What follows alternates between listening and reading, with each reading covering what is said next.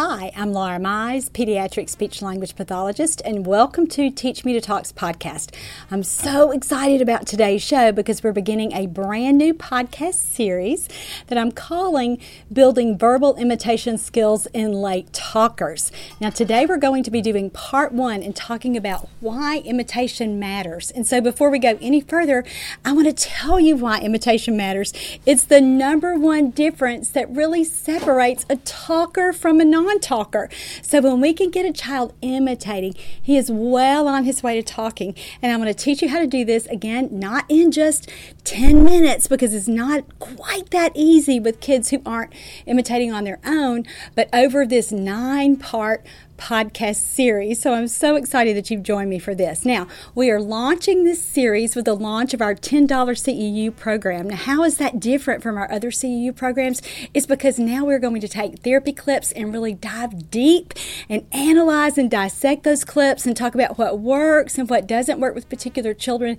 And I'm doing this so that I can help you be just the most effective therapist or effective parent of a late talker as you can be. So for you to fully participate in this, you need to get the handouts, and you can do that by purchasing CE credit for each of our shows. The link is going to be right there below in YouTube, and so if you're listening to this podcast on your podcast app, this is going to be one of the shows that you're going to want to watch on YouTube because you'll be able to see the therapy clips, and I think it'll make a little bit more sense to you watching it versus just listening. And let me give you one more bonus for getting the CE credit for these shows. You'll get this nice handout. Now, in this first show, the handout is 1 page. In the subsequent shows, most of the other ones in this series are 2 because it's just packed with information. And if you are a therapist, you can certainly use these handouts as one component of your family training and family coaching program. So I hope that you'll take advantage of that. All right, so let me also say that this information is updated from my steps to building verbal imitation skills in toddlers that I taught live for years and years, and that I've had on DVD that you can get at my website at Teach Me to Talk. It is based on material that you'll find in my therapy manual called Building Verbal Imitation Skills in Toddlers. And so again, if you're interested in that, those links are below as well. And this is a new course offering, so if you've taken this course again live or if you've done it on DVD, this is a new offering with ASHA, so you can certainly continue to get more CE credit for this information by just participating in this process. All right, so let's start out by talking about what we're going to do at the beginning of every show in this series. And I want to give you 3 or 4 things that you need to know about imitation at that level. So today we're going to just start with this 3 big overall bullet points that I want to teach you about imitation. And why is this important? Well, if you're a therapist, this is important because this is the information that you need to be sharing with parents. So these are your sound bites. And if you are a parent, this information is really going to help you conceptualize and really understand why your child isn't talking and really link that with how important imitating is. So let's start out with this first big bullet point about imitation. Imitation is how children learn everything. And actually, it's how most of us adults learn things too. Now, we can certainly read and we can certainly listen. And if you're listening on the podcast, that's a good example of that. But watching, the ability to see and do, are basically how we learn everything, from tying our shoes to swimming to driving when we're older. And certainly for our little friends who are still babies and toddlers, that's how they learn how to talk too. And so imitation is just so important for learning because that's how we learn everything. Point number 2, and again, you can follow along on the handout if you've gotten that. When a child is not talking yet, there's a very high probability that he's also not imitating. And so again, we can link this back. No matter what a child's diagnosis is or turns out to be, we are always on the right track when we are thinking about how well does he imitate? How well can he copy what I say and repeat what I say? And again, that's how all kids learn how to talk. So when we don't see imitating, we're not going to see talking, and we're certainly not going to see communicating, because that's how that whole process evolves. First, kids have to connect with us, and then they have to have enough attention to have joint attention with us and pay attention to what we're paying attention to. Then they have to understand what we're talking about and link meaning with that. And then the fourth piece in that is imitating. So when we get a kid who can't imitate, we get a kid who's not talking and communicating. So that's why that's so important. The third piece of information that I want you to know today about imitating is imitation is the most important skill that we can teach every child with a language delay. Now, if you are an SLP, you might be thinking, well, what about vocalizing? Or what about, whatever you might, semantics, what words mean, all those things. Yes, those things are important. But honestly, guys, until a child knows how to imitate or copy, that learning channel, that continuum is just not going to be open like it is when we have a kid who's watching someone else, who's listening to someone else, and then who's doing what they do. And so imitation, again, is the most important thing that we're going to teach every late talker on our caseload. All right, so let's move on now and talk about some differences and some similarities in kids who are late talkers. And if you've heard me teach this course live, I always start this course with a question. What is up with all these late talkers? Our caseloads look dramatically different. If you have worked for, say, 20 years, 15 years, even 10 years, your caseload looks a lot different today than it did when you first began. It certainly is much different for me when I went to grad school in the 90s and got my undergrad in the 80s. Much, much different than it did when I first started seeing infants and toddlers. And actually, I think we're in for another big change. I think the consequences of COVID are going to really be felt on early intervention caseloads for a long time. The research is starting to come out about that and the effects, and the best study that I've seen about that is still not peer-reviewed yet. So it's not officially published, but it's in white papers, as they call it. But it was done by Rhode Island Hospital and Brown University, and this is part of a longitudinal language study that they do in their area with children, and they have the identification process already in place, and so they were already testing children, and so they were able to compare babies at 1 year in August of 2021 versus the previous years in the study, 2020, 2019, 2018, 2017, for several years back. And here's the very scary thing they discovered when they analyzed their data. And let me just kind of do some background for this for parents, if you're not just really familiar with analyzing the results of standardized assessments. And so let me give you some background with that. When a kid is average, just right in the middle at the 50th percentile, as average as you can be, right dab in the middle of, if we took 100 kids, the most average kid would be at the 50th percentile, and his score would be 100 on a standardized assessment. Now, it's not 100, meaning he got everything right, like we think about 100 when we think about a test score, but this is how we do standardized tests. So that 100 number is right there in the middle, and that's where we want quote-unquote typical average just to be right there. When they scored the results of the test that they used, the standardized assessment, and it was the Mullen Scales of Early Learning, so a really reputable developmental test that looks at kids in all 5 areas.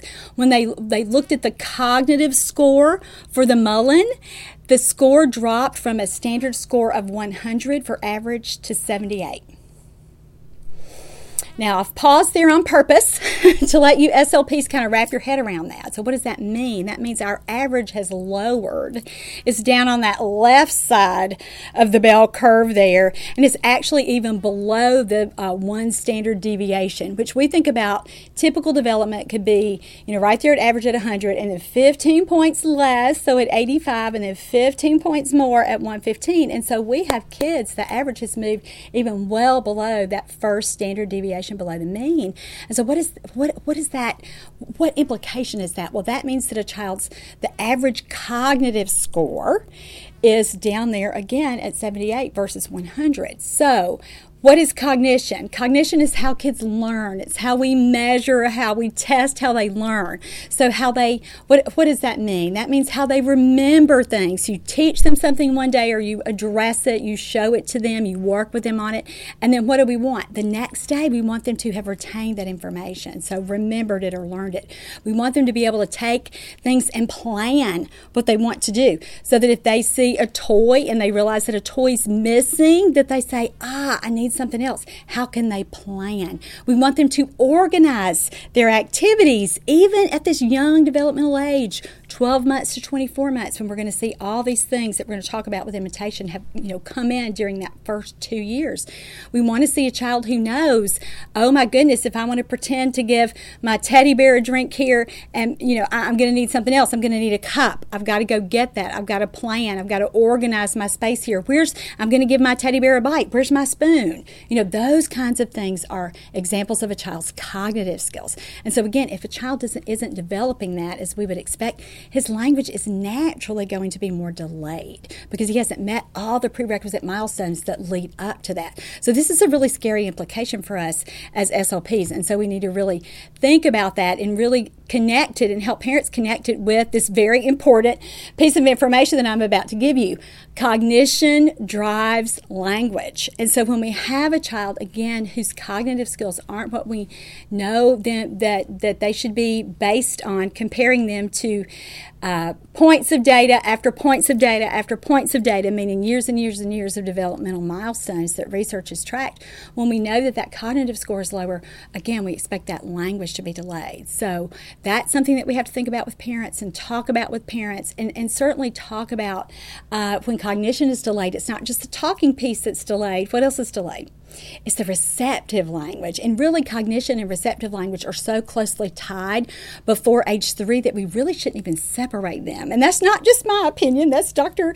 Rossetti's opinion, who's just a big name in infant toddler services and in research. And so that's such, again, a big implication for late talking. Lots and lots of more kids to see. So let's kind of look at some basic statistics right now so that I can share with you where we are right now and kind of let you see not only how common late talking is, but also, even though it's common, it's not typical or not what we would expect. But I do think this data is worth sharing with you. So late talking is the number one reason that children receive early intervention and pediatric services throughout the United States, and that certainly has held true with the state program and state programs that I was involved in when I did that with early intervention, and I bet it's the same way in your state too. Speech language delay is the most common developmental disability when we look at children not only in that birth to 3 period, but also from 3 years to 16 years, with approximately 3 to 10% of children affected.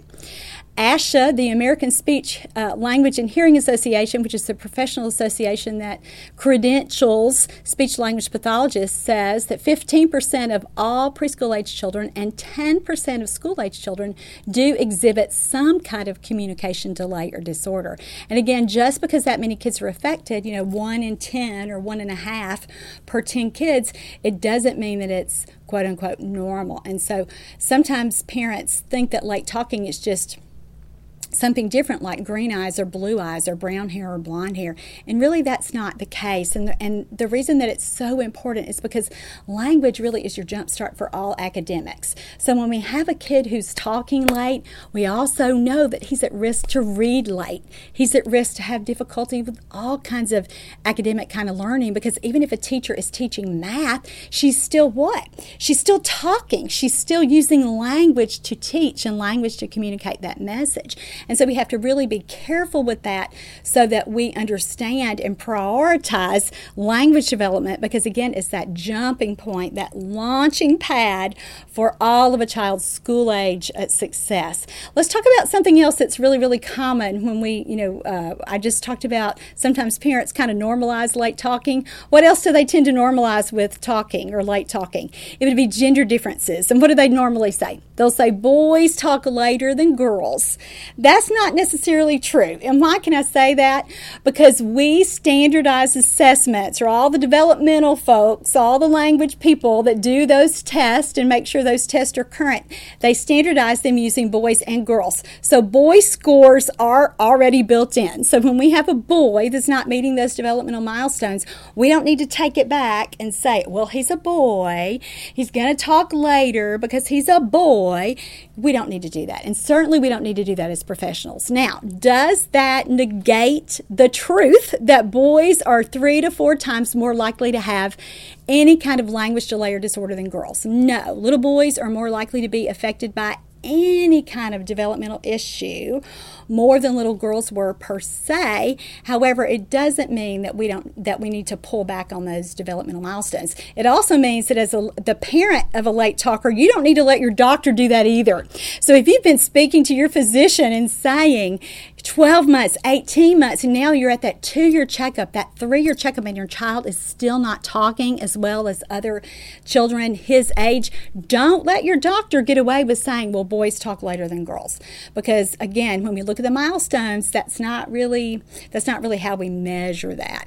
Also, boys are more likely to have autism than girls. We used to think the ratio was 4 to 1, 4 little boys for every 1 little girl that had autism. Now those numbers are more like 7 and 1. So it's certainly much more likely that a little boy will have some developmental issues with language, or even disordered language like we would see in autism, than little girls. So I wanted to talk with you about that.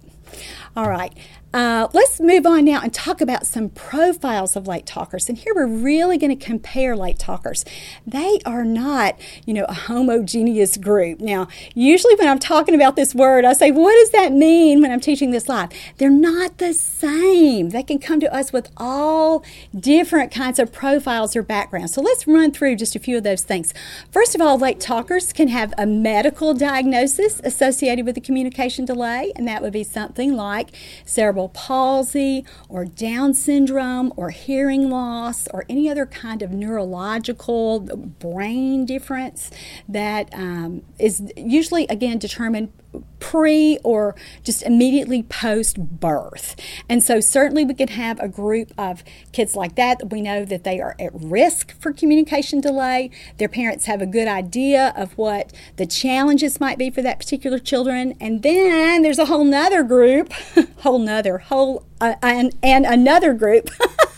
And another group, there we go, another group of late talkers who come to us without a medical diagnosis. And as far as we know, there's no known cause for speech language delay. And so certainly that's a big difference that we might see. Let's talk about sensory processing and sensory integration profile, sensory regulation profile. So what do I mean by that? By that, I mean how well a child filters incoming information, so things he can see, things he can hear, things he can taste, things he can feel, how it feels to move his body through space, so the kinesthetics there. So what kind of differences can we see there? And when I talk about this, if that's kind of a new term for you, it's going to make a lot of sense. First of all, we have late talkers who can be at either end of this wide pendulum or continuum of what we see with kids. Over here, we're going to have our busy kids. Now, what's a busy kid look like? He's busy. He's all over the place. He's a sensory seeker. So a kid who is just constantly on the go, and we've all met late talkers like that. Sometimes we think if I could slow him down, he would learn how to talk. And that certainly could be the case with that. So we have some late talkers who are just off the charts with their activity levels. And again, our main job as SLPs and as parents would be, don't think about it as slowing them down, although it kind of looks like that. It's really helping them regulate and find that just right place so they can learn. So we have our kids who are really, really busy. When we swing really wide with that pendulum, what else can we find on the opposite end of that continuum? We find kids who are avoiders. So instead of seeking things out, instead of jumping up on the table and jumping down and crashing into the couch and doing all the seeking, they're the opposite. They don't like how their clothes feel. They might not like bright lights or bright sun. They may have a hard time with how things smell. When they don't like new experiences, maybe Play-Doh Play-Doh for them has been terrible, or they can never have their shoes off outside in the grass. Just sensory experiences. They have a hard time filtering that incoming information so that they can keep their little bodies stable and keep things peaceful so that they get in that just right place to learn. And so that's kind of an opposite kind of profile, and we have to figure out where kids are with that.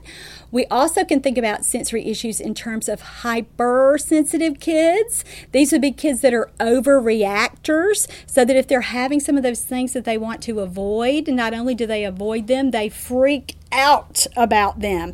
So it might be a kid that touches Play-Doh and maybe gags because that sensation is just something that, again, icks him out. It might be a kid that you're trying to give them some movement to help them regulate, but you flip them upside down and that's too much movement for them. They become dizzy. They become completely dysregulated, completely off. Usually we'll use a lot of swinging with kids, especially busy kids, to help them regulate. Sometimes we might try to do that with a hyper sensitive kid, with a kid who's an overreactor, and they completely forget about it because their little bodies haven't been prepared for that. So we have kids who are overreactors. They hear a fire alarm at preschool and they completely fall apart.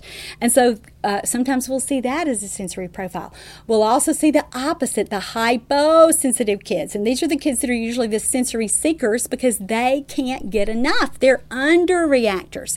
They don't want to just jump off the little step, the first little step of your staircase and get that normal little aha that a typically developing 2-year-old might get from that. They want to jump from the third step and the fourth step and make you completely lose your mind because you're afraid of what might happen. Or they jump off the couch and they've fallen and you've heard a little head a bang on the floor, or you think, oh, he fell right on his knees. He jumps up. He might even be bleeding, but guess what? He's not reacting. Our overreactors would fall apart, but our underreactors, he's fine because he doesn't even really feel pain. The sensations of pain aren't even the same to him as you would expect a typically developing toddler to be.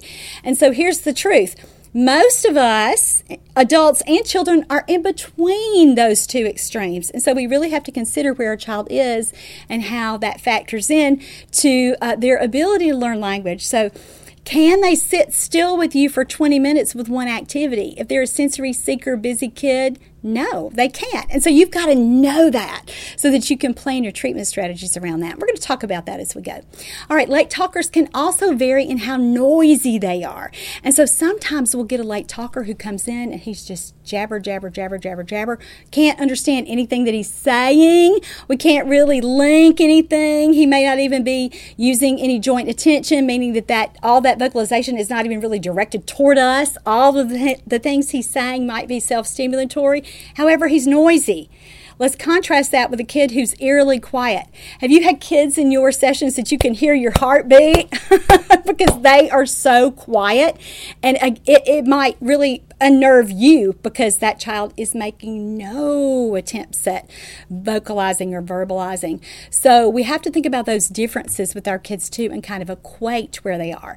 Now, we start to sort of then tease out from all these things that we've already said that there's a wide range of normal. With our kids on either end of those continuums being the kids that we worry about because we, again, average, typical is kind of more in the middle. Let's talk about some things that fall more on those extremes. We might see a late talker who also exhibits differences in pragmatic and social skill interactions. And so those would be the kids that no matter how many times you call them or what you do to try to engage them, it is really, really hard. You might, this might be the kind of kid who comes into your evaluation and he's doing something, and again, you just cannot get his attention, even when you have something that you think that most children respond to, even children with language delays. And so you think, oh, I can't believe I can't really hook this kid's attention. That kid's not really just a late talker, and we're going to start to now kind of divvy out the kids or divide them up into things that, again, fall within the normal range and not, because so many times parents think what? Every kid is different. It doesn't matter when he starts to talk on time, talk as long as he talks on time, and that is true. However, we can't always allow this rush for individual differences to account for even developmental delays. And a lot of times parents will have that. And so we have to really talk about that. Now, we as SLPs have to still recognize individuality and meeting children where they are and working with a child within his realm of preferences. We certainly have to do that. But But when a child isn't meeting those milestones, that's a difference that's really outside the realm of normal or typical development. And the reason that's so important is the longer a child stays off track and the further he is from that wide range of normal, the harder it's going to be for him to catch up. And so that's how we talk to parents about it. We want everybody as caught up as they can be and ready to learn when their little feet hit the threshold of their kindergarten classroom. And so that's when they're really developmentally ready to learn how to read and learn how to write. And again, that just really sets the stage, or it sets the stage for failure or success. And so we have to help parents really see that and really understand. And when we have a kid who doesn't have the social interaction piece or the pragmatic piece, and that's the first piece of communicating. And so we can teach a kid to talk all day long, but if he doesn't have that reciprocity or that nice back and forth or that beautiful joint attention where you are showing him something and he is looking at it and he's looking back at you and then looking back at that. I'm going to show you just a darling therapy clip of that when we get to part 1 of this course. And so this is certainly something that would fall outside the realm of really kind of just a late talker. There are other developmental differences going on. There could be kids that are late talkers that function within, it's not just a language delay in that it's how they talk, it's an overall language delay. Words don't make sense to them yet. That may be why they're not, well, that would be why they're not following directions yet. Or why parents just say, oh gosh, he just kind of does his own thing. You can ask him to do something over and over and over, but he kind of ignores me. And a lot of times, again, it could be that social problem that we just talked about. You don't get that great eye contact, that great joint attention, that great turn taking, but it could also be a receptive language problem. The words just don't make sense to him yet. And so that's certainly a difference that we can see with late talkers.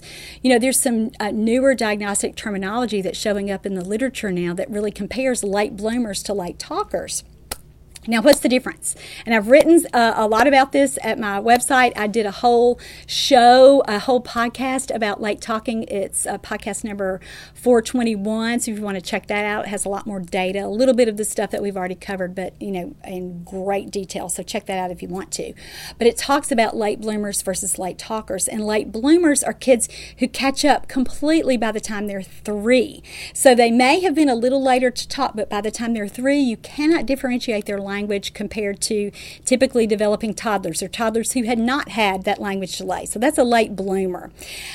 A late talker is different in that he or she will continue to struggle with language even after that 3rd birthday. So if you are an early interventionist, that's certainly something that you need to be thinking about and talking with parents about, and even knowing in your own mind. And we love late bloomers because they're the stars on our caseload, right? They're the kids who make us look wonderful because they are meeting those language milestones. Now, by the time they turn 3, am I saying that they did not need therapy? They would have caught up anyway. No, I'm not saying that. I think any child, even especially sometimes our kids with the mildest speech language delays, we need to offer them the services so we can bump them up into that normal range so that they don't need services anymore. And more importantly from that, so that they are developmentally ready to learn. Like I said, when their feet cross that threshold in their kindergarten classroom, they are there, they are ready, they are listening, they have all the pre-linguistic skills, all the preschool language, all that is ready to go. They are just their best little selves. And so that's what we want to get there. And so many times, though, even comparing the kids who, again, for whom that is going to be unrealistic, the kids who still are struggling after they're 3 and after they're 4 and after they're 5, many times the first concern, even, when we look at all the kinds of kids that we've talked about, the different sensory profiles, the different medical profiles, all those things, the very first thing that a parent might notice with those kids would be late talking.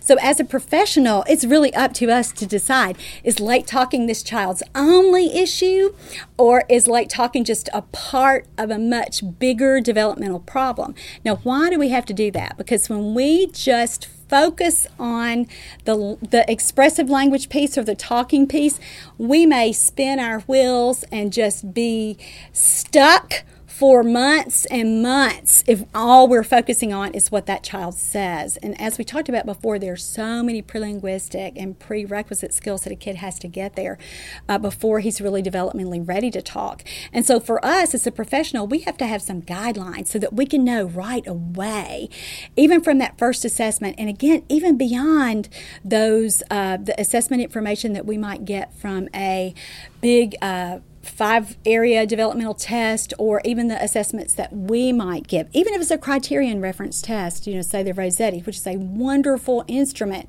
However, sometimes we need these little checklists that help us really kind of steer our clinical impressions from the very beginning, so that we are doing everything we can to make sure that we're getting that late talker on track. So I have 2 different studies that I want to talk to you about, and they're both listed on your handout. The first one is from Dr. Weatherby, and it's a 2004 study. It identified behaviors that really separated or differentiated 2-year-olds with autism from 2-year-olds who were typically developing or had kind of a non-specific developmental delay. And so, again, kind of a global delay. So these would be the kids who were just later on everything. So these were the factors that really, again, separated likelihood of getting an autism diagnosis versus a speech or language delay. So here, you can run through the list there.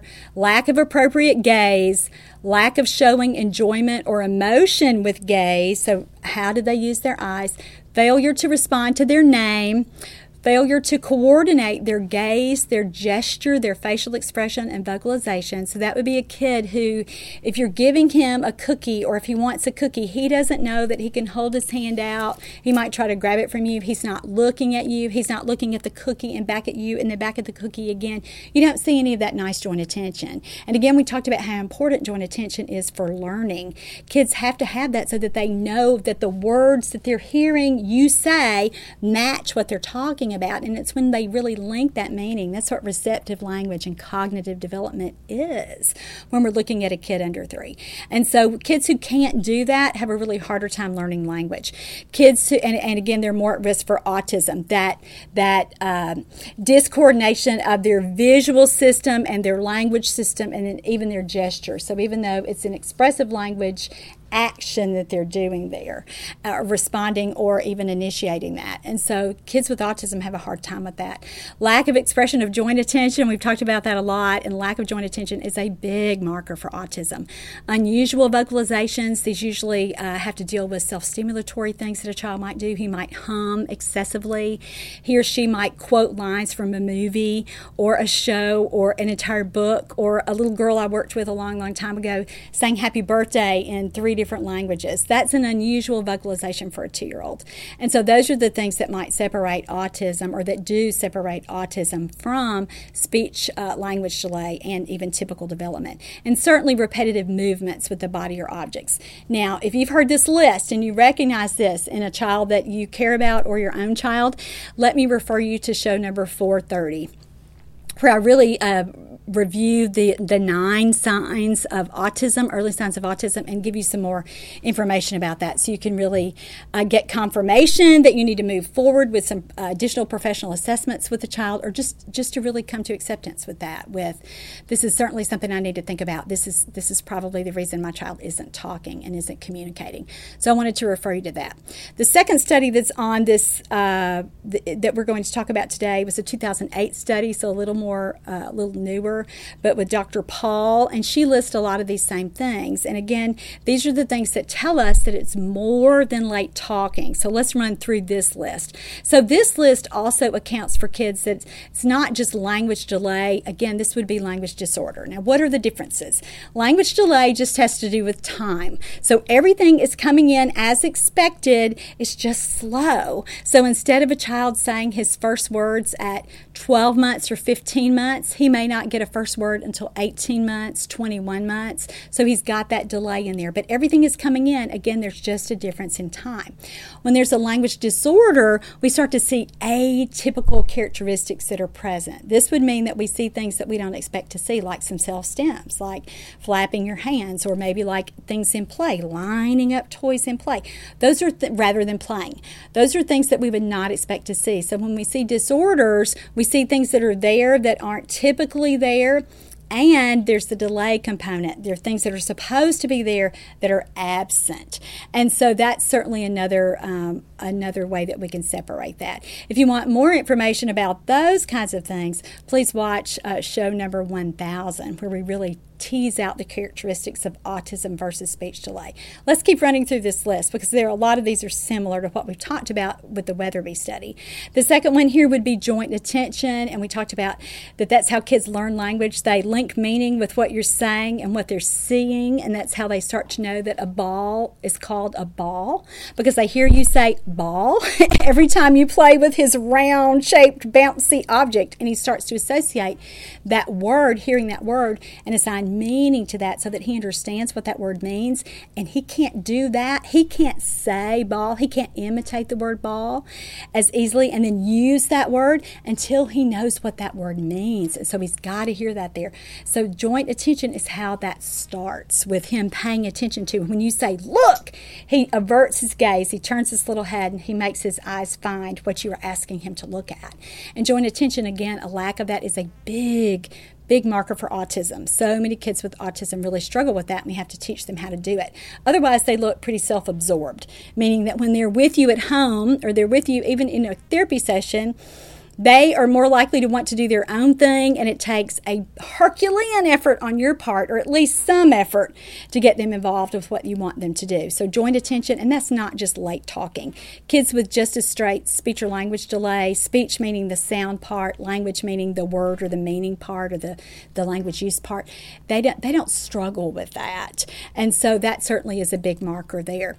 The next one, I've already talked about receptive language deficit. So when a child doesn't understand language, it's not just late talking. And so how do we measure that? Because sometimes parents, even of a kid who's got some pretty significant, say, physical challenges. I've worked with lots of families whose children aren't walking at 3, but somehow some professional, their team, or maybe they heard it, but they just weren't ready to connect it yet. They've got kids, again, who aren't talking it or aren't walking at 3, and they really don't understand why they're not talking, and how development, again, really is a continuum.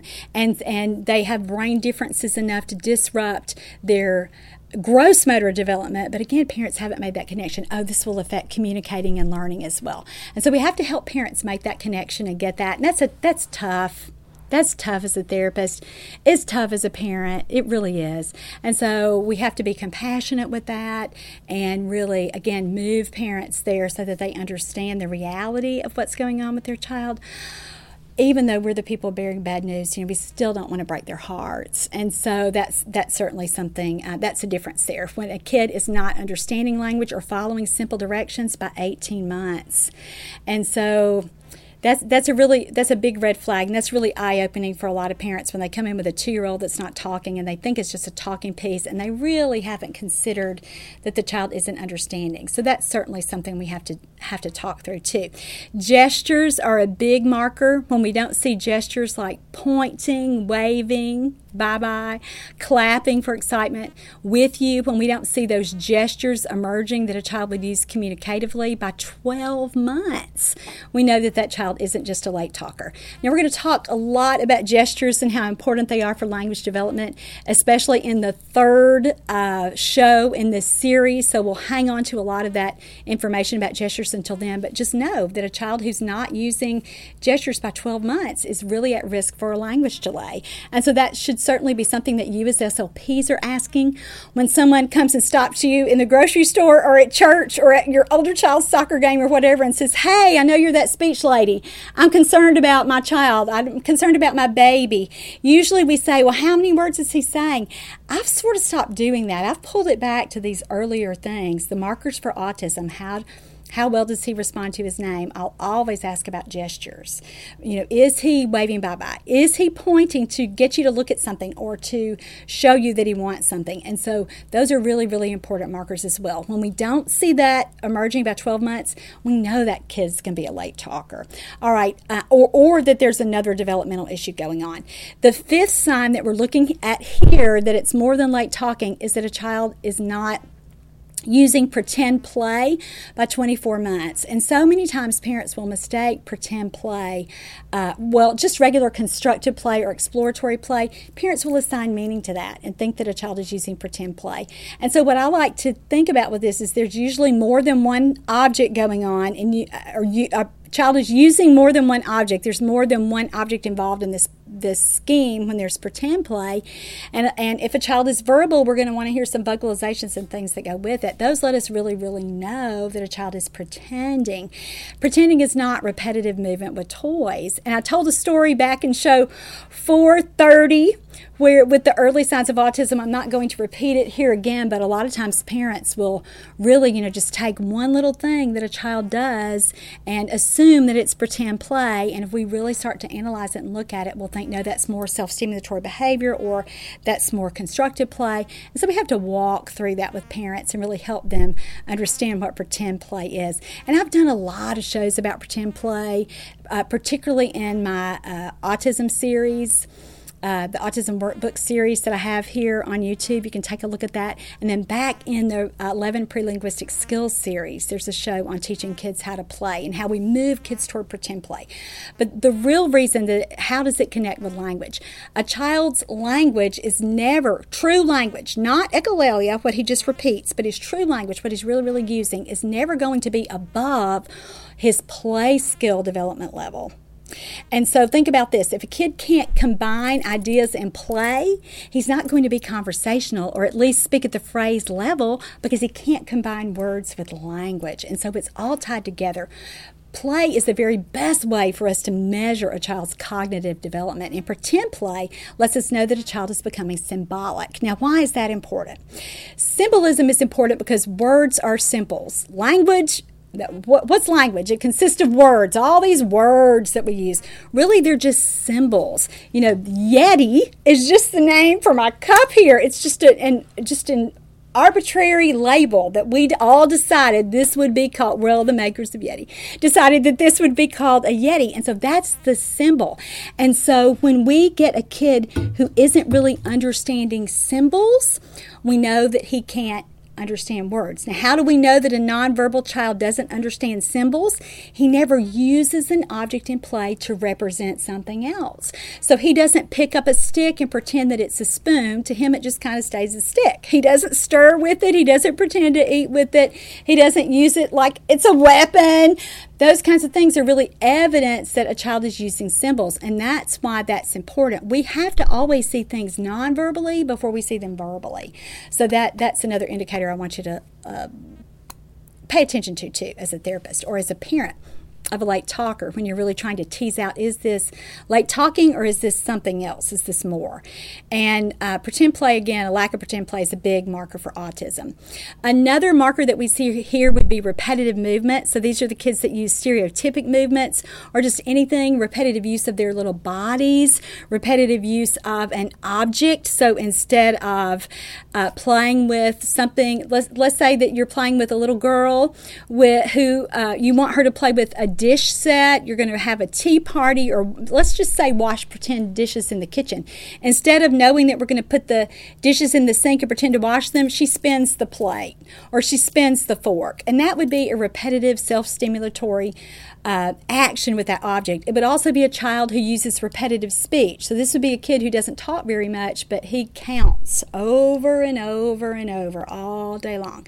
That would be an example of repetitive speech. Or a kid who, again, is echolalic, who quotes lines or paragraphs, scenes from his favorite movie. That would be a kid who's using repetitive vocalizations. And that also would fall even under the next one, unusual vocalization. So that would be atypical sound patterns. So think about those things. These are how we differentiate late talking from more significant developmental disorders. And so when we're talking about imitating, though, imitating is the thing. It's the commonality that ties all of those issues together. And so we have, even though we're talking about, well, it could just be more than late talking, it could be more. Let's back up. Late talking in and of itself is a real developmental difference. And again, it's not that the child won't talk, it's that he can't talk. And I just do everything I can at Teach Me to Talk, my website, to really spread of that message that with can't versus won't, it's not that late talkers won't talk. And so many times we think about that, or parents would think about it as a behavioral issue. You think, this kid's just holding out on me. And you'll think as a speech pathologist, it doesn't matter if I take candy. It doesn't matter if I take bubbles. It doesn't matter if I have Thomas the Train. This kid's not going to talk for me today. And I hate it when we get into that, when we lapse into that, because we think again that this kid can control it, and most of the time is that the kid can't talk. So when we get all of these developmental processes in place, kids do talk, changes happen, and so that's why we have to make that shift and not think about it being about behavior. Because when we think it's about behavior, what happens?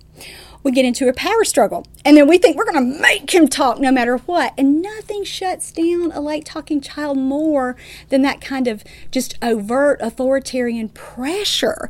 And so we don't want to do that. We want to really, really back off and think about, again, how can I make this fun? How can I make this developmentally appropriate? And how can I teach this kid to imitate? Because no matter what we've talked about so far in this course, that's the commonality. That's what's not happening with the kids who aren't talking. So imitation matters. And we've already said the ability to see and do, so to watch you and then to copy what you do are huge indicators that a child's development is moving along. And just from a therapeutic perspective, for those of us who are early intervention professionals, we can look at the 5 developmental domains and tell right away in every domain when a child is imitating that's moving along fine. When we have a kid that's imitating, we know that he's socially connected. And why can we say that? Because he's watching someone well enough to do what they do. He's paying attention to them. And so that would mean that's a cognitive skill, that attention piece. So we know that that's developmentally appropriate. He has focused his gaze, if you're looking at it from a purely physical perspective, or his little brain, all of his little brain power is right there focused on you and watching you. And so that we know that he's cognitively moving along. We know that his motor skills are coordinated enough to be able to make his body do what your body does. And that doesn't matter if it's out here with an action or if it's a verbalization. And so we know his motor skills are moving along. And certainly when a child is verbal, when he's using words that he generates on his own, and again, this would be the point, past imitating, past saying it, now he's using it, he understands the meaning, and he's saying that word to communicate with you, for you to do something for him or to share an idea or whatever it is. But we know then that his language is moving along. So that's how important imitation is. It gives us just a window into how a child's development is moving along, and not just verbally. There's one more thing about imitation that I want to share in this show, and we're going to talk about it in the next show. And actually in the next show, it's the whole crux of the show, but I'm going to share it with you now. A child's ability to imitate actions at 18 months, so not just words, but actions, what he sees somebody do, is a better indicator of his language skills at 36 months than even gestures. So we already talked about the importance of gestures. We see gestures emerge immediately before words in typical language development. We'll typically see a kid wave bye-bye and then he learns to say bye-bye. Or we'll see a kid start to point and then he learns how to label words, to say to mom. First he pointed at the goldfish on the shelf, and now he's saying fish or some version of that, so his mom knows that he wants that. So those gestures come first, and that's so important. We've got to see that. But even more important than that would be his ability to copy actions. So when he sees dad want to cut the grass, if he loves sitting at the window or standing on the couch looking out the window and seeing dad push the lawnmower, and he tries to get one of his toys, and you can tell, oh my goodness, he's pretending he's cutting the grass. Or a little video I'm going to show you later where there's a little girl who takes her little Melissa and Doug picnic set, and she takes the little red and white cloth from that, and she's 17 months or so in this video, and she starts to wash the table because she has seen her mom wash the table hundreds of times.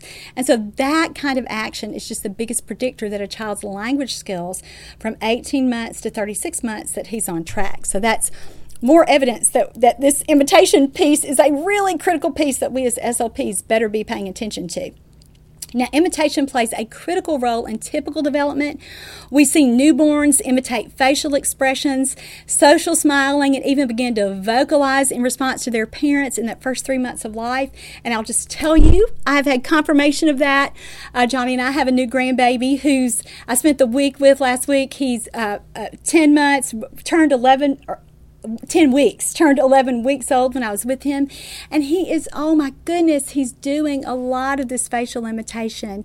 And he's doing a lot of this oohing and cooing back and forth. And it just reminds you of how imitation is just wired in. And so when we don't see that happening very naturally and without a whole lot of effort on our part, we know that there's a disconnect there. And when we know that there's a disconnect, we know that there will be developmental differences. And so language is a big one. When we don't see that imitation coming in, we can expect there to be a language delay.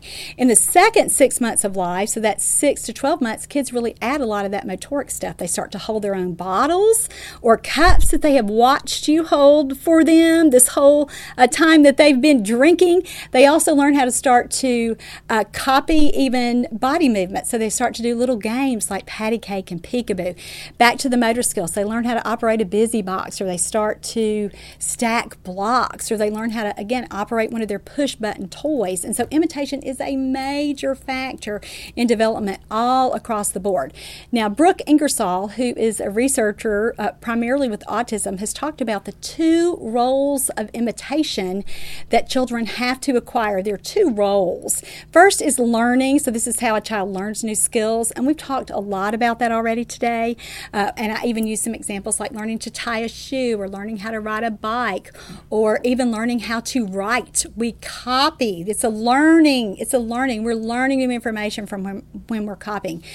Or imitating. There's also a social function, and this would be how a child learns how to relate to others and interact with others. So these would be that we have to have kids, again, know how to do the niceties of our communication, know how to really form strong attachments, strong emotional connections with other people. And so we can have those roles of imitation disrupted.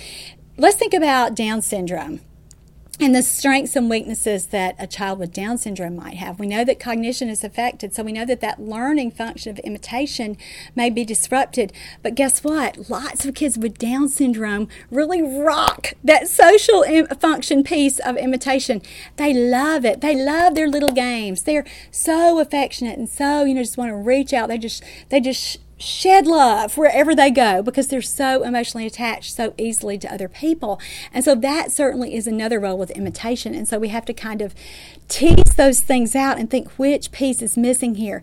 Many, many times a child with autism, and especially a child who is very verbal and very maybe even still echolalic, really just his strength is that learning role with imitation. But we have to make sure, again, that it's not just rote verbalization there, that he also understands that all that zany brainy information that he's spitting out of his little mouth. And so that's a differentiation that we have to make. Imitation is really disrupted in atypical development, as we've already talked about, and it really starts here at this neurological level. So there are brain differences. And if you will watch or listen to my show number 430, where we talk about the early signs of autism, we talk about the brain differences that aren't there, and we talk about mirror neurons, or the brain differences that are there, and the typical things that we want to see, the behaviors that we want to see in a child aren't there because he's wired differently. His little brain has some structural differences there. A child with autism, the theory is the mirror neurons don't activate. So that natural imitation, like we just talked about with newborns, that's missing, or that's disrupted, or it's just so much weaker than we see in children who don't have autism. And so we can even see this way back at maybe a reflexive level. So let's talk about contagious yawning. Now, there was a study in child development in that journal in 2010 that talked about differences at this reflexive level with yawning with preschoolers who were in a library reading group, and the kids with autism and the typically developing kids. And the storyteller was to purposefully yawn several times, and then the researchers looked at how the typically developing kids reacted versus the kids with autism reacted. And guess what? Yawning is contagious even among reading preschoolers at reading time at the library, just like it would be with a group of adults. And when I taught this course live, I would talk about that and I would yawn, and invariably 2 or 3 people in a crowd of 50 or more, even with 100 people, would begin to yawn. And so that's how wired in imitation is. We can't help but imitate when something like that, when something that reflexive like yawning happens, when those mirror neurons kick in. I yawn and then you yawn and then I yawn. And we use this all the time with communication. Adults, if I were with you right now, you might start to wildly talk with your hands because that's what I'm doing. You may become really broad with your gestures because that's what I'm doing. It may be more subtle. You may cross your legs, or you may moisten your lips like I've just done. That kind of thing is, again, wired into us. And so our little friends with autism don't have that imitation piece. Really, it's not as easy for them. It's going to be more of a challenge because their brains, again, are wired differently. And so when like we talked about a second ago, when we said that imitation tells us that development is moving along across the 5 developmental domains, lack of imitation can also tell us where there are disruptions. So when we don't see a child imitating us, we have to think, is this a social problem? Is this because he just won't watch me? He won't stay with me. He doesn't have that joint attention piece. He's not as connected to me. So that social piece, is that missing? Or is this a sensory processing thing? Is it that his little body cannot calm down enough to sit down with me? Can he just not stay with me just from that? Just that his little body just kind of won't let him. It's just preventing that. Is that the problem? Is that why he's not with me? Or maybe a kid on the other end of that continuum, a kid who just can't rev up enough to be able to pay attention. A kid who's just, again, so shut down because they're such an avoider. So for those kids, we have to pep them up enough to stay with us. So is that the sensory processing difference? Is there a cognitive difference? Is he not able to really remember that with this imitation piece? Is he not able to plan how to use his little body there? Does he not understand cognitively that waving like this and saying bye-bye means that one of us is about to go? Does he not get that yet? So that would be a cognitive reason he's not imitating, and that's not moving along. It might be the motor piece, that physically he can't close his fingers and isolate his index finger well enough to point to what he wants, or he can't bring his hands to midline to clap or to sign more. He can't crawl over to get what he wants, and so that cognitive piece is going to be delayed as well, because we know motor skills drive cognition. When I can move better, I can explore better, I can check more things out, I can make more connections. And so that might be a motor piece is affecting everything else. And certainly when we don't hear kids talking, we know that verbal piece or that language piece is disrupted. So again, why have I taken all this time to talk with you about imitation? What in the world does it have to do with talking? And we've already said imitating is how kids learn everything. Remember, that was one of our first 3 points. But here's the other part about imitation. Kids are at different levels. You're going to meet late talkers. We've talked about all these different profiles. You're also going to meet them where they are at different stages of imitation. And there's a very clear path, a very clear hierarchy of how kids learn how to imitate, where we break it down in these subsets. And so when we don't work at the right place, when we're not determining the right goals for a child, we're working at a level that's usually too high, we're not going to see progress, because the kid can't get to where we want him to be without filling in these other pieces of the chart, especially when there are multiple underlying reasons. So especially when we've talked about that a kid may go on to be diagnosed with autism, or there may be some motor issues, or it may not be anything physically. It might just be that attention piece. We can't settle him down long enough for him to really start to be able to link meaning and then to do what we do. And so we've got to figure out where a kid is with that. When it's more than just like talking, like I just talked about, if there's a motor piece or an attention piece or a cognitive piece or a social piece, again, just working on the talking piece alone is not going to make a significant difference with a child. So our therapy sessions and our therapy plans really need to be comprehensive in that we are working on the real reasons that a child isn't communicating yet, not just that end goal of talking. But that's not what this conference is really about or what this course series is really about here. It's we're going to be working through imitation. And if you have kids who are really struggling with one of those pre-linguistic skills that I talked about, my therapy manual, Let's Talk About Talking, is going to be better because you're going to address these prerequisite skills first. Now, is that to say that you should turn this podcast off right now and stop listening? No, because you are going to get a lot of good information to help you. There are just going to be some other things that you have to get into place first. So let's talk about what looking at a child's imitation skills alone will do for you. It is going to get you on the right track. So again, you can meet a child where they are and you can look at what's really going on. You can get right in there just at the skills that are just starting to emerge, and you can strengthen those, and you'll know how to do it when you've looked at the strategies in this course and when you've really started to do those things, and then you're going to start to see progress. The problem nearly always is with therapists and with parents, when a child isn't making progress, we're not working on the right stuff.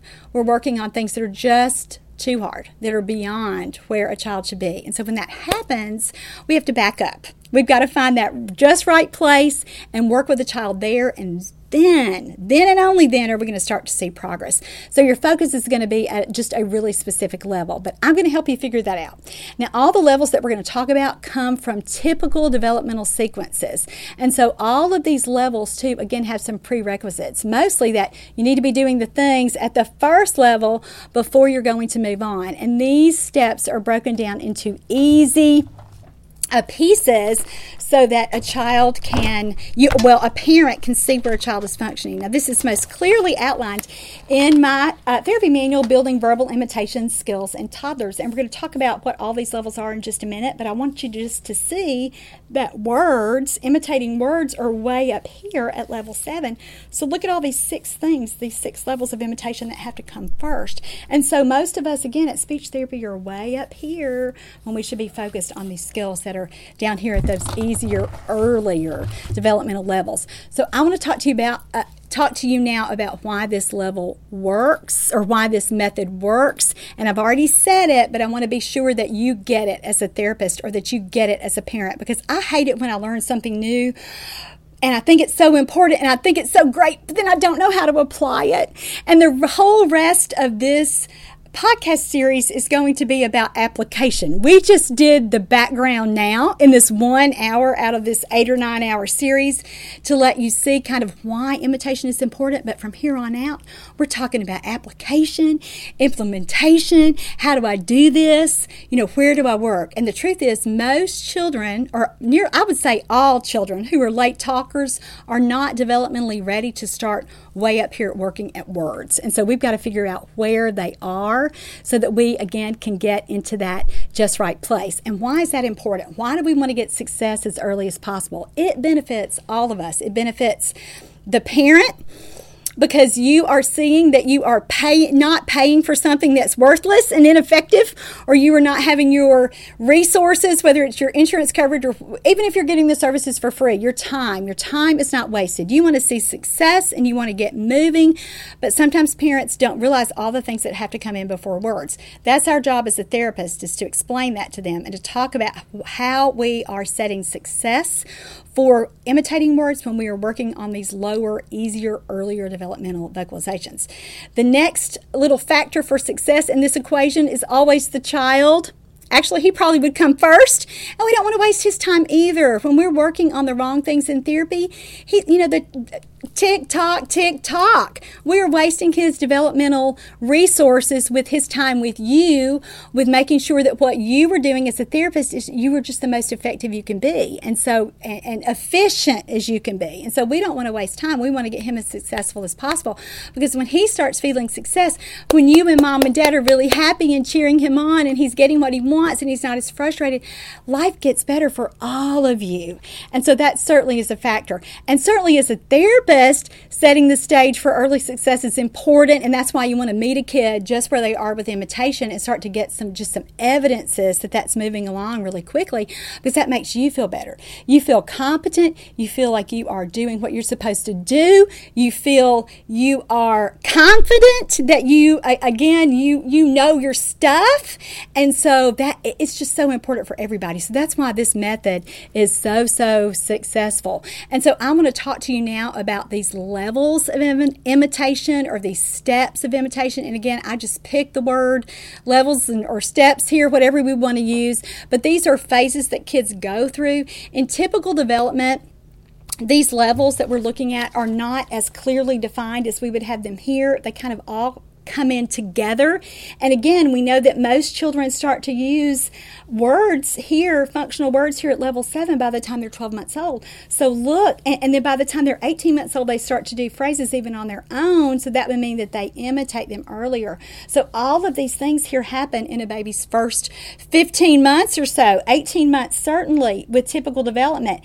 And so we have to really look at these phases. And it's exciting with typical development because it's all happening sometimes seemingly as at once, but this doesn't happen this way with late talkers. They can stay in a phase longer, and they even might get sort of plateaued or stuck there. And so that's what we have to do is know this and know this continuum, work this hierarchy so that we can move a child forward. And this is just really a tool to give you an idea of some additional things that you could try. And so I'm so excited about sharing that with you now. So take a look at this graphic here. Let's just walk through this hierarchy of imitation. And so we start out here and move up with level 1. First, kids learn how to imitate actions with objects. Then they learn how to imitate body movements, and those turn into communicative gestures. The next level would be nonverbal actions with your face and your mouth. And so what we've done is we've taken imitation way out here in level 1 with our hands and our arms, and then we've moved it with our whole bodies in level 2, and then now we've moved it closer to talking because we've gotten to our face and our mouth. In level 4, kids start to vocalize or say some things out loud, but we're not quite to words yet. So these are going to be just our little play sounds. In level 5, we have exclamatory words, or words that we exclaim or shout with an exclamation point. So words like wow and woohoo and yay, those kinds of words. Level 6, we have automatic speech with verbal routines. This would be where a kid is starting to use some words, but it's just tied to really specific context. So he can say go, but only when he hears ready, set. That's the only context he can use that word go in, is in that verbal routine. And then we move up to single words or functional words that a kid would use to get his everyday needs met. And then lastly, a kid would learn how to imitate short phrases. So you can see there from that continuum that so many times as SLPs or other therapists, and certainly as parents, when we think about talking, we're way up at level 7, when our little friend or our own child might be down at level 1 or level 2. And so we've got to help him get there from here. So we have to find our starting point.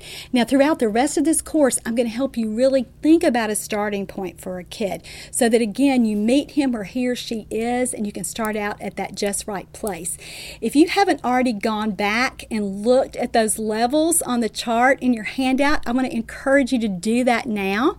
And so let's just stop. I'm going to get my handout, and then we'll review that together.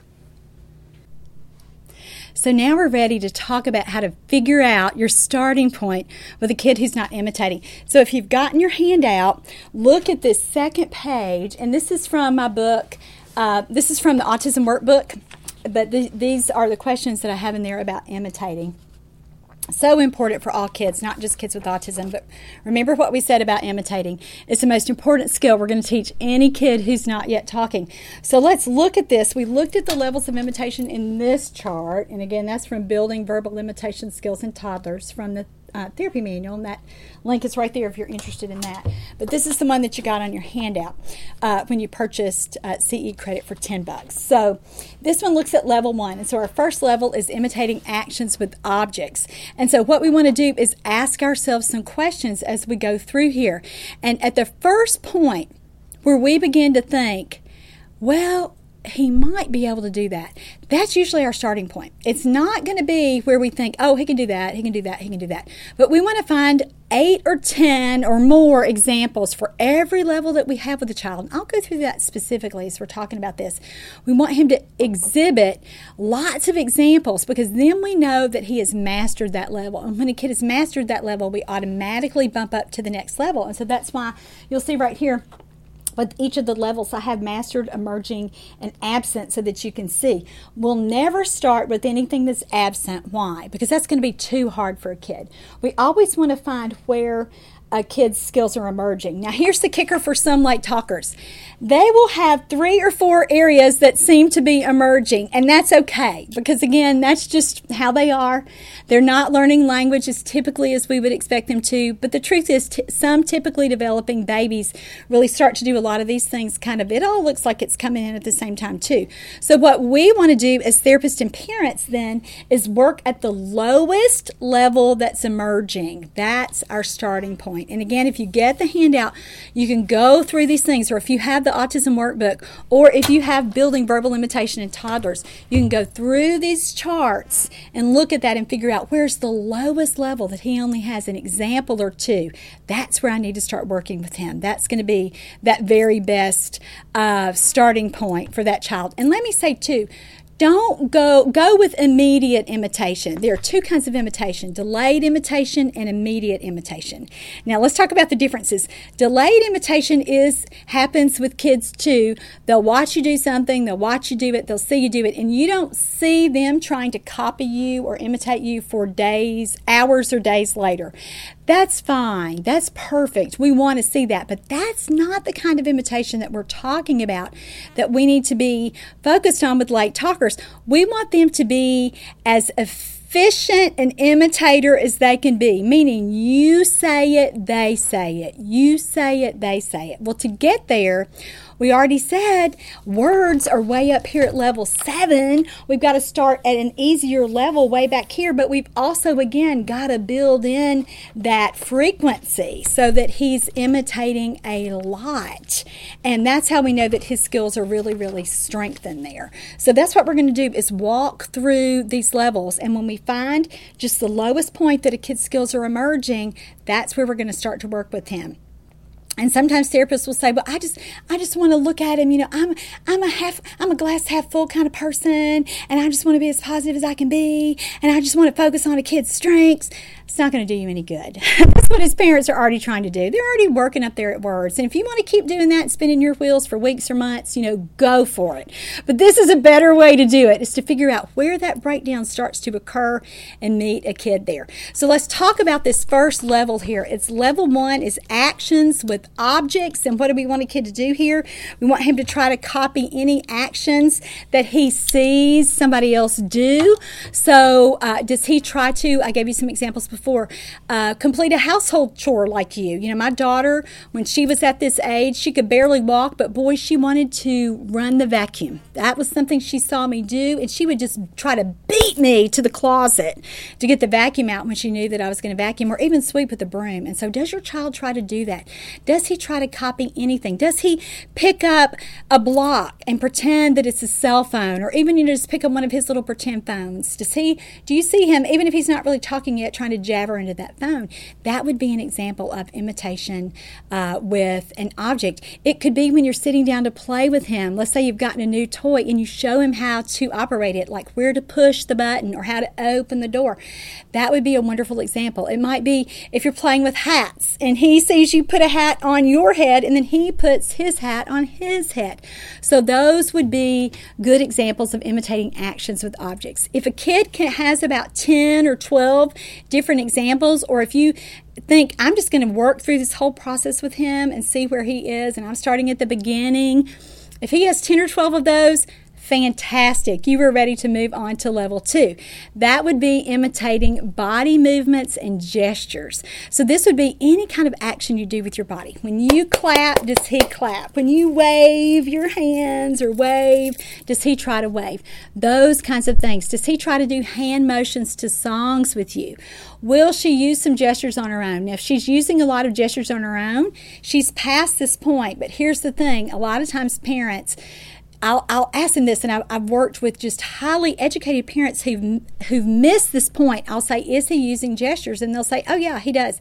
And then a week or two later, I'll find out he's only waved bye-bye a few times, or she only sort of walks in the kitchen and sort of looks at the cabinet a little bit, and mom is giving her credit. Or maybe a child with autism is leading his mother. He's not looking up her arm. All he's doing is pulling her hand. He's not doing any other thing communicatively, like looking at her eyes and trying to look at what he wants and then back at her. He's not doing any of that, but she's giving him credit for gestures. Kids need to be doing 16 gestures by 16 weeks, and that's research from Dr. Amy Weatherby in the First Words Project, and that just really, again, we talked about how much information we get when a kid is or isn't using gestures. And we know when gestures are coming in that words are next. Now, is that to say that maybe some of our little friends who are late talkers have been using gestures for months and aren't using words? Yes, that can happen too. Something else is disrupted in that process. But my point is, kids really don't talk until they use those gestures. And so that's why it's so important. So think about that. Are there 8 to 10 different body movements and gestures that a child uses? If they're already doing that, if you can say, well, she shakes her head no, she points to something she wants, she waves bye-bye, she'll clap when I'm clapping with her if she's done a good job. If you can keep going and get 8 or 10 of those kinds of gestures, you're ready to move on to the next level. And again, go back and look at your handout. Your handout has all these questions right here so that you can be sure you have that information. So if they're doing that, they're ready to move on. Level 3 is kind of controversial in the field of speech-language pathology, and I won't go into this all now because we'll save it for the show about this, but there's so much research on the side that says that doing anything with your mouth non-verbally is not connected to doing anything with your mouth verbally. And so if you want to work on speech and language, you've got to use real words, which would mean what? Sound.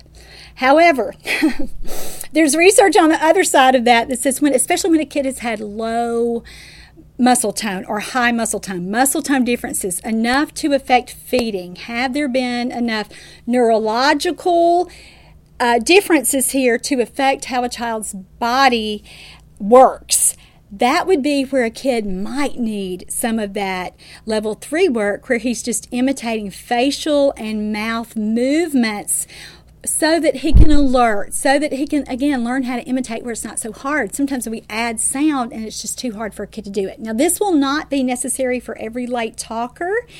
And as I'm redoing this information, since this is an updated course, I really thought about just omitting this information altogether. But the truth is, there are some kids who need this, and there are some times, especially when a kid has had feeding difficulty or other whole body muscle difference, that this phase might be necessary. So for some kids, that will be, and it will be something you need to pay attention to. But for most late talkers, you're going to skip right on to level 4, and this is the level that I start a lot of the little friends that I see that don't have the issues beyond late talking. It really is just an expressive language piece, or just expressive language delay with a mild receptive language delay.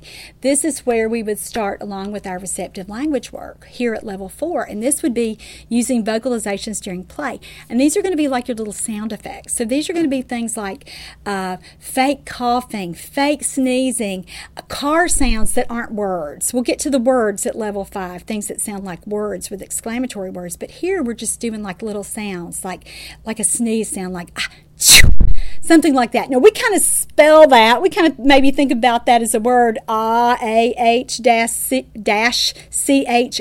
is ah-chew. We could spell it. But really, the kid is doing more like a ch, more like a real sneeze would sound. And so that's how we think about this. These aren't quite words, but they're vocalizations.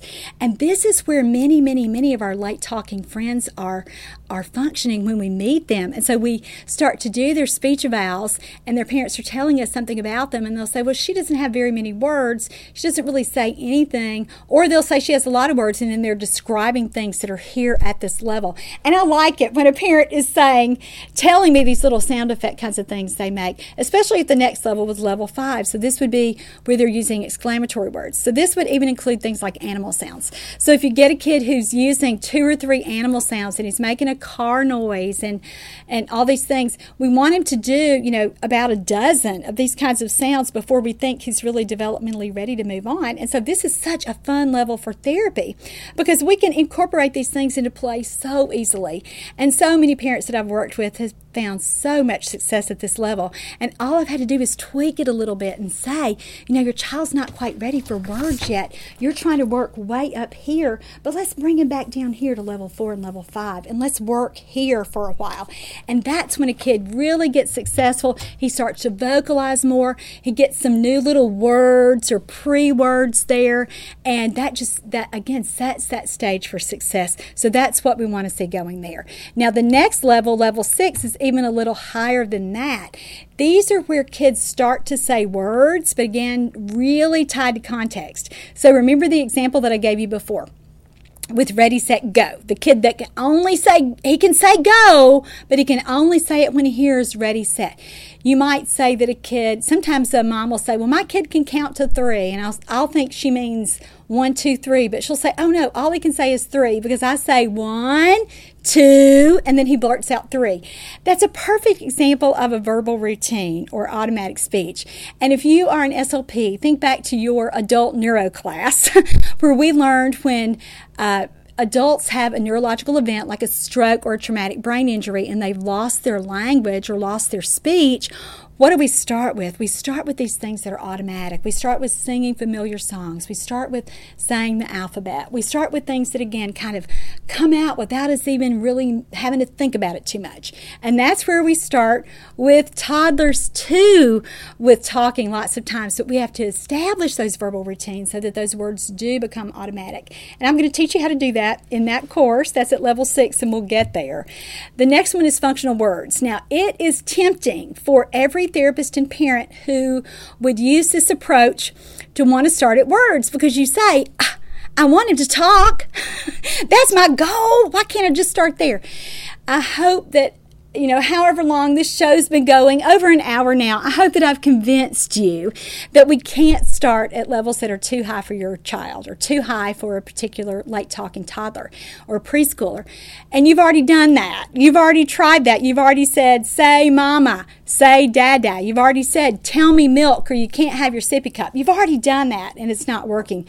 So I would just beg you to back up for those kinds of kids and know that we'll get here with words, but a kid isn't really ready to start at this developmental level with words until he's met these easier, earlier goals. He's imitating at those easier, earlier levels. And I have some other things that I'm going to teach you in that show. I think that's show 428, if I'm remembering correctly. I'll teach you some things in that show that will really help you know when a child is developmentally ready to work on words. But for now, no, it's after he gets these other levels of imitation. And then we'll finish up here with phrases, and we don't start working on imitating phrases until a child's single word vocabulary is well established, and that would mean beyond imitation. So, what I said before, I said how a kid learns a word, there are 5 steps. He's got to connect with you first so that he's paying attention to you. He's got to share that experience with you with that joint attention. That cognitive receptive language piece comes in next. He's got to understand what it is that you're doing, really understand the function of the object, or at the least be sharing that experience with you so that it's meaningful and he's starting to match the words with what you're saying, with what you're doing. Fourthly, this is what we're focused on. A kid learns how to say the word, so that's the imitation piece. And he's never going to learn how to use the word functionally until he can say it. Now, for some kids who have nice receptive language, that process comes simultaneously. They learn how to say and use the word at the same time. But for a lot of kids, they're not going to be there yet, and they certainly, my point is, they can't use the word until they can imitate the word. And so you can't jump ahead to phrases until a kid is really doing a lot of words. And sometimes parents will try to do that. They'll think, I'm trying to teach them how to talk, so I'm just going to work on bye-bye, dada, or hi, mama.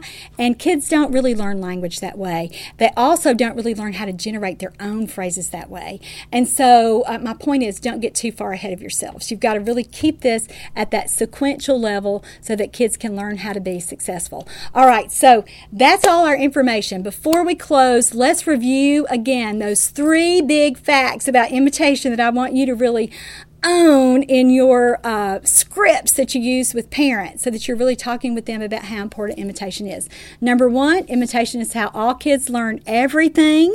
Number 2, when a child is not talking yet, there's a high probability that he or she is not imitating. And number 3, and this is the one you really need to know, imitation is the most important skill you're going to teach any late talker. That's what we're going to focus on in the rest of this series. We're going to meet kids at the lowest level of imitation where their skills are starting to emerge. You can get all this information if you'll go to the link below with the handout, that purchase there, that link to purchase that handout there and CE credits in our $10 CEU program. Or if you want to just jump straight to the book, you can get this information in Building Verbal Imitation Skills in Toddlers. The chart is the very best part of this book because it is going to keep you on track. And it's going to remind you as a parent or as a therapist, oh no, I'm working way up here when really my little one is way down here. This is where we can be successful. So I hope that I've convinced you of the validity of this approach so that right now you can decide, this is what I've been doing wrong. This is how I can be more successful. And this is how I can help this child make changes.